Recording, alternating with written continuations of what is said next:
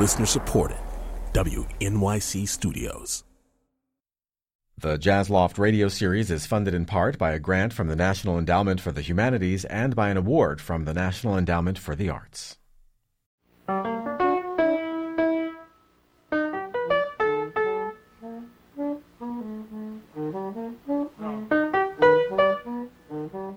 At the Jazz Loft, somebody was always teaching something, and it was usually Hall Overton doing the teaching. This is Overton helping sax player Freddie Greenwell master a monk tune. It was recorded, unobtrusively, by photographer W. Eugene Smith, who wired the whole loft building for sound and who occupied the studio right on the other side of the wall. Overton was a college teacher of classical music by day. By night, he was living, teaching, and playing jazz piano at the Jazz Loft. He rented the back portion of the third floor, and this tall, gentle man from the Midwest was a magnet.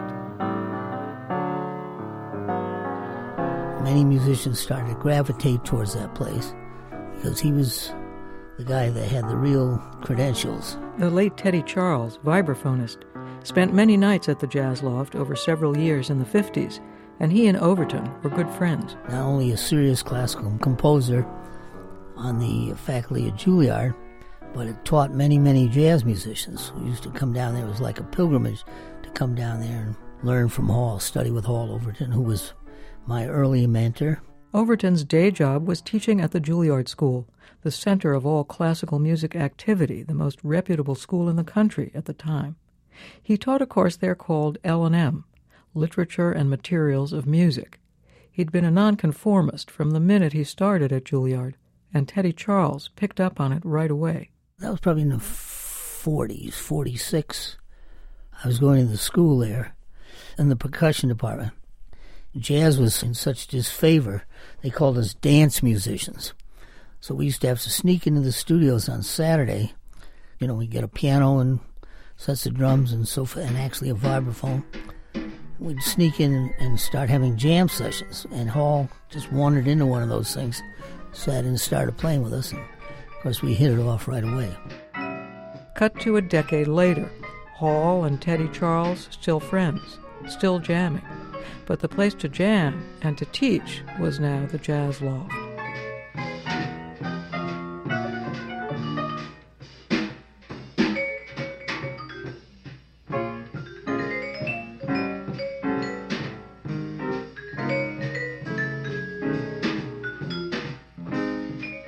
On any given day, or night is more like it, Hall was working there.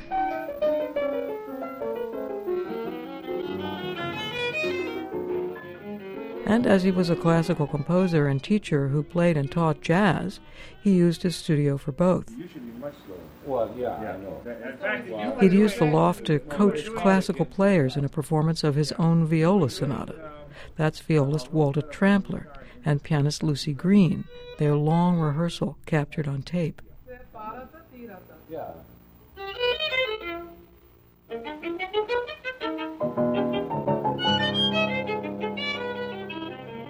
And he held private composition and theory classes there in the loft. One of his most devoted students was Carmen Moore, just out of college. Moore showed musical talent at Ohio State, and one of his teachers said, "Go to New York." I got just the guy for you, a guy called Hall Overton. Oddly, just the same thing had happened to Overton himself. At high school, it was his teacher that said, "Get out of here. Go." The late Nancy Overton was married to Hall through the 50s and 60s. As soon as he graduated, he should get out and go to, like, Chicago Musical College or someplace.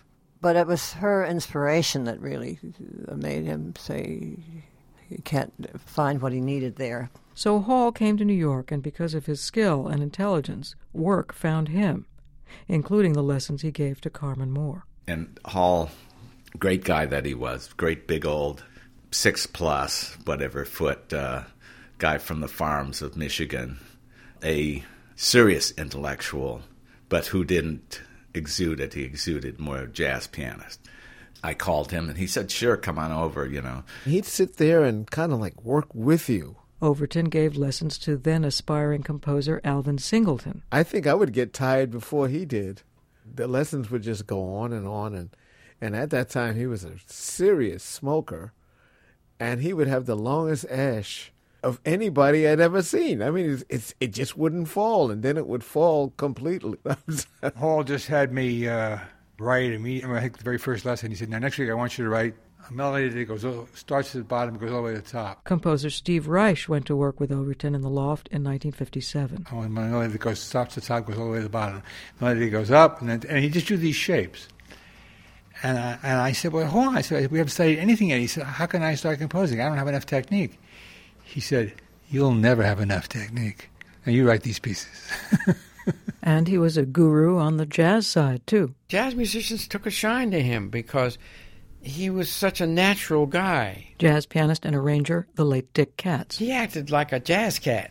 I mean, he didn't act like a classical guy who's down with jazz. He acted like one of the fellows, which he was. And he always had this cigarette dangling from his mouth. Studying composition with Hall, that was really the first time I had even attempted to study composition. Alto sax player Lee Konitz. And at one point I was going to all 4 years of his literature and material. However, of course, was presented, and he was a great composer and teacher. Like many others of every musical persuasion, Lee Konitz followed Overton from the Jazz Loft to Juilliard and back again to the Loft. I just remember what a nice feeling it was to be able to go into this space, which was protected in some way, sound-wise, because I had never had that for myself. I never really rented a loft and the things that most musicians who have to make a sound eventually do. It was a floor through of a loft, 3 flights up. And it was great because since it was a commercial district, you could play till all crazy hours and it wouldn't bother anybody. And that's exactly what they did. Nancy Overton. And all kinds of people came by. Salvador Dali was having a presentation there. And the guy who used to play the Lone Ranger on the radio was a jazz buff. He was there. And Thelonious, I thought, wow, how more diverse can you get than this?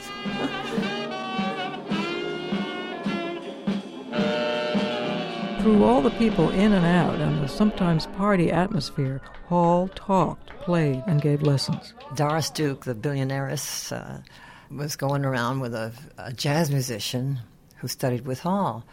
And so Doris wanted to learn about jazz, too, and she decided to study with him. And she asked Hall to come out to one of her mansions, with a chauffeur and the whole business. And Hall said, no, anybody who studies with me comes to my studio. So here comes Doris and her chauffeur-driven limo onto 6th Avenue in the Flower District, the seedy part of town. And has to sort of kick the drunks out of the door stoop, going up all those grungy stairs with the graffiti and the whole thing. So she kept that up for a while. He was a big guy, very easygoing. Never ever saw him get mad. The late Teddy Charles. And he really was sincere in wanting to see you develop yourself as a musician, given whatever talent you had. Practically everybody in New York went to Hall sooner or later, and they all learned something. Well, like who? Do you remember names of people who went? Miles, and I think Ornette Coleman played up there. Mingus used to go up there with us, and Art Blakey. Just about everybody who was on the scene at that time. Hall started teaching. My lesson was at 4. Carmen Moore. I remember falling asleep while he was teaching me, but he had 2 upright pianos right next to each other. And one day, at the end of my lesson, there was a knock at the door. So I put on my coat, and I was getting ready to go. And he opens the door, and there's Thelonious Monk with a great big, dark, long coat. And Hall says, oh, Thelonious, I'd like you to meet my student, Carmen Moore. And he just, he just grunt. I think he was not talking in those days. off they went to the piano. So I wasn't leaving at that point. I was, so I just closed the door and leaned up against it there, and watched these guys do it. And they went right to work. And they were preparing for the famous big band concerts at Town Hall.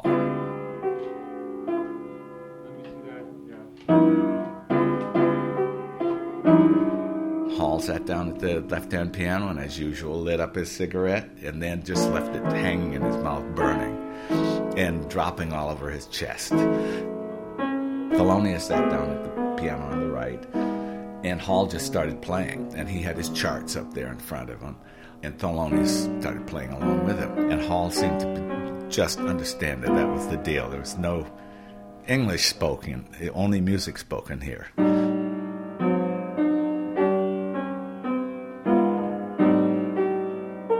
He had lots of looks, and that's how he and Hall communicated.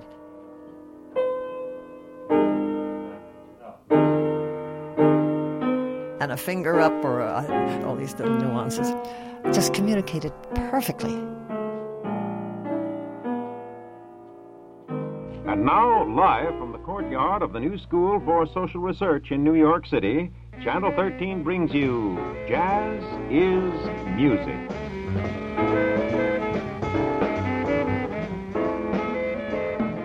Once he'd established himself as mentor and friend to jazz players, Hall Overton started to host a television series on public TV.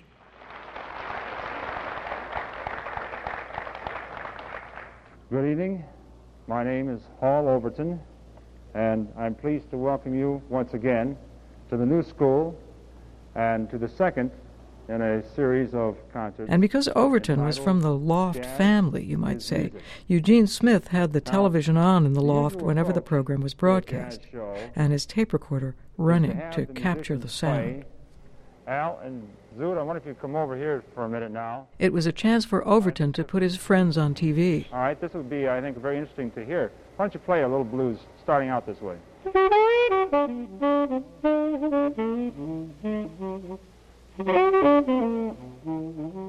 And to talk about some of his thoughts and ideas about the music. That was the blues, very definitely. All right, this sort of mixture of 2 plus 3 plus 2 plus 1, the odd and the even, is a very strong characteristic of contemporary music in general. Same thing could be said about Bartók or Stravinsky, the same kind of concept.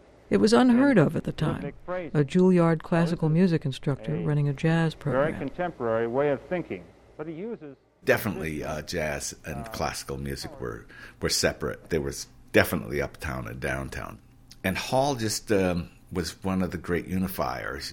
He really understood how classical jazz was, I mean, he understood the racist block that was put up against that music. Otherwise, it would have been accepted immediately as a major new art form. He got that.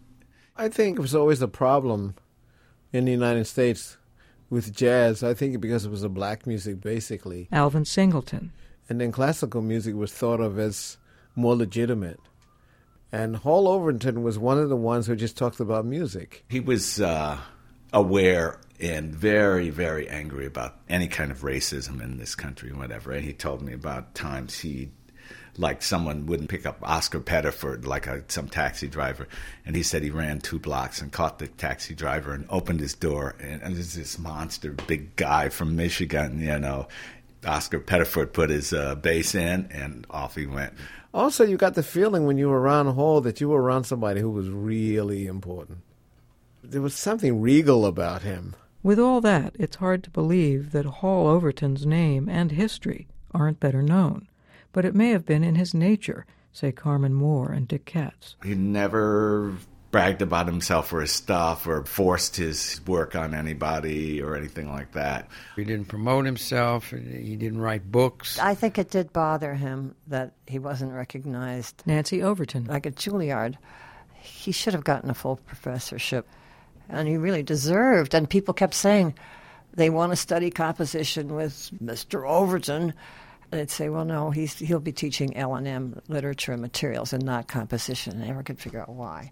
Maybe because Hall Overton dared to live in 2 musical worlds. People were scratching their heads.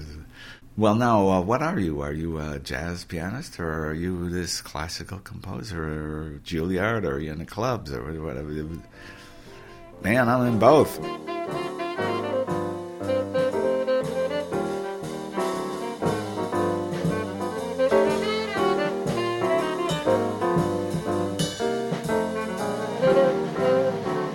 Paul Overton, when he is remembered, is thought of as someone who treasured and advanced the status and the art of jazz, and especially the work of Thelonious Monk, arranging Monk's music for the big band concerts in 1959 and 1964. All that work happened in the Jazz Loft. But what also happened there is that Hall Overton played piano, and when he played Monk tunes himself, late at night, relaxed, those were sometimes the best moments. He had a particular affinity for Monk. Here's part of a jam session on the Monk tune Friday the 13th, Hall at the piano.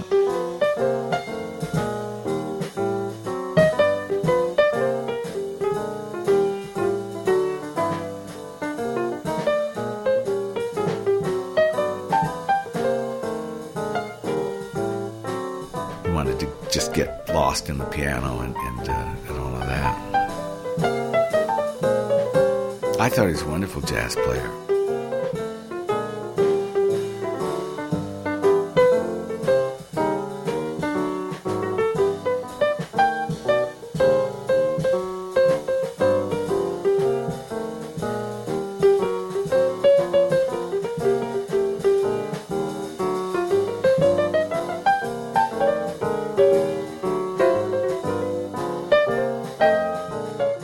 Overton drank a fair amount, and in the end, it wasn't the dangling cigarettes that killed him, it was the drink. The doctor said, well, you can't have anything alcohol anymore, and he quit like that, but it was too late. When Hall was in the hospital, I went to visit him there. Lee Konitz. I remember just standing next to his bed, just holding his hand, not really speaking too much, but just kind of being together. I felt that close to him. But he kept wondering, what about the studio? And we knew that if he had recovered, that he would never be able to make those stairs again. So we had to try to jolly him along a little bit about keeping that. It was a wonderful place of inspiration. Overton died of cirrhosis of the liver in 1972 at age 52. Without Eugene Smith's Jazz Loft tapes, there would be much less tangible evidence of Hall Overton's role, or his piano playing for that matter. Did Hall's good friend Teddy Charles know the tape was running? No. Some of us probably would have been upset if we thought so. Because we were just going in and having these really freewheeling, swinging jam sessions. Really cooking. You know? When nobody's around and you're just among yourselves, that's when the best jazz happens. You don't care how many mistakes, or you take chances on things. And that was one of Hall Overton's theories about what the real excitement of jazz is, taking chances, whether you make it or not. You try for something even if it doesn't happen. And that's what makes jazz really exciting. Overton, like more than a few others, found his freewheeling joy on an upright piano in one particular old building in New York.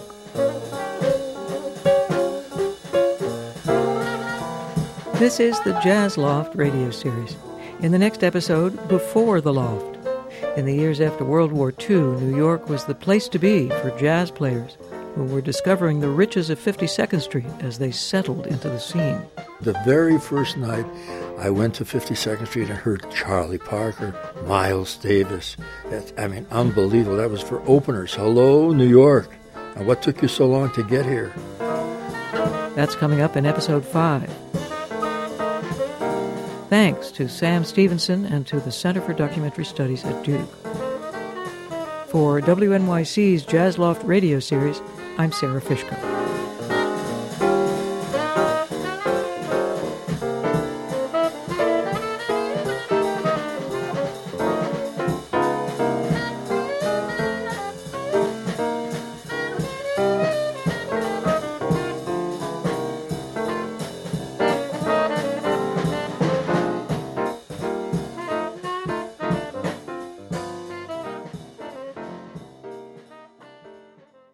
This series was funded in part by a grant from the National Endowment for the Humanities and by an award from the National Endowment for the Arts.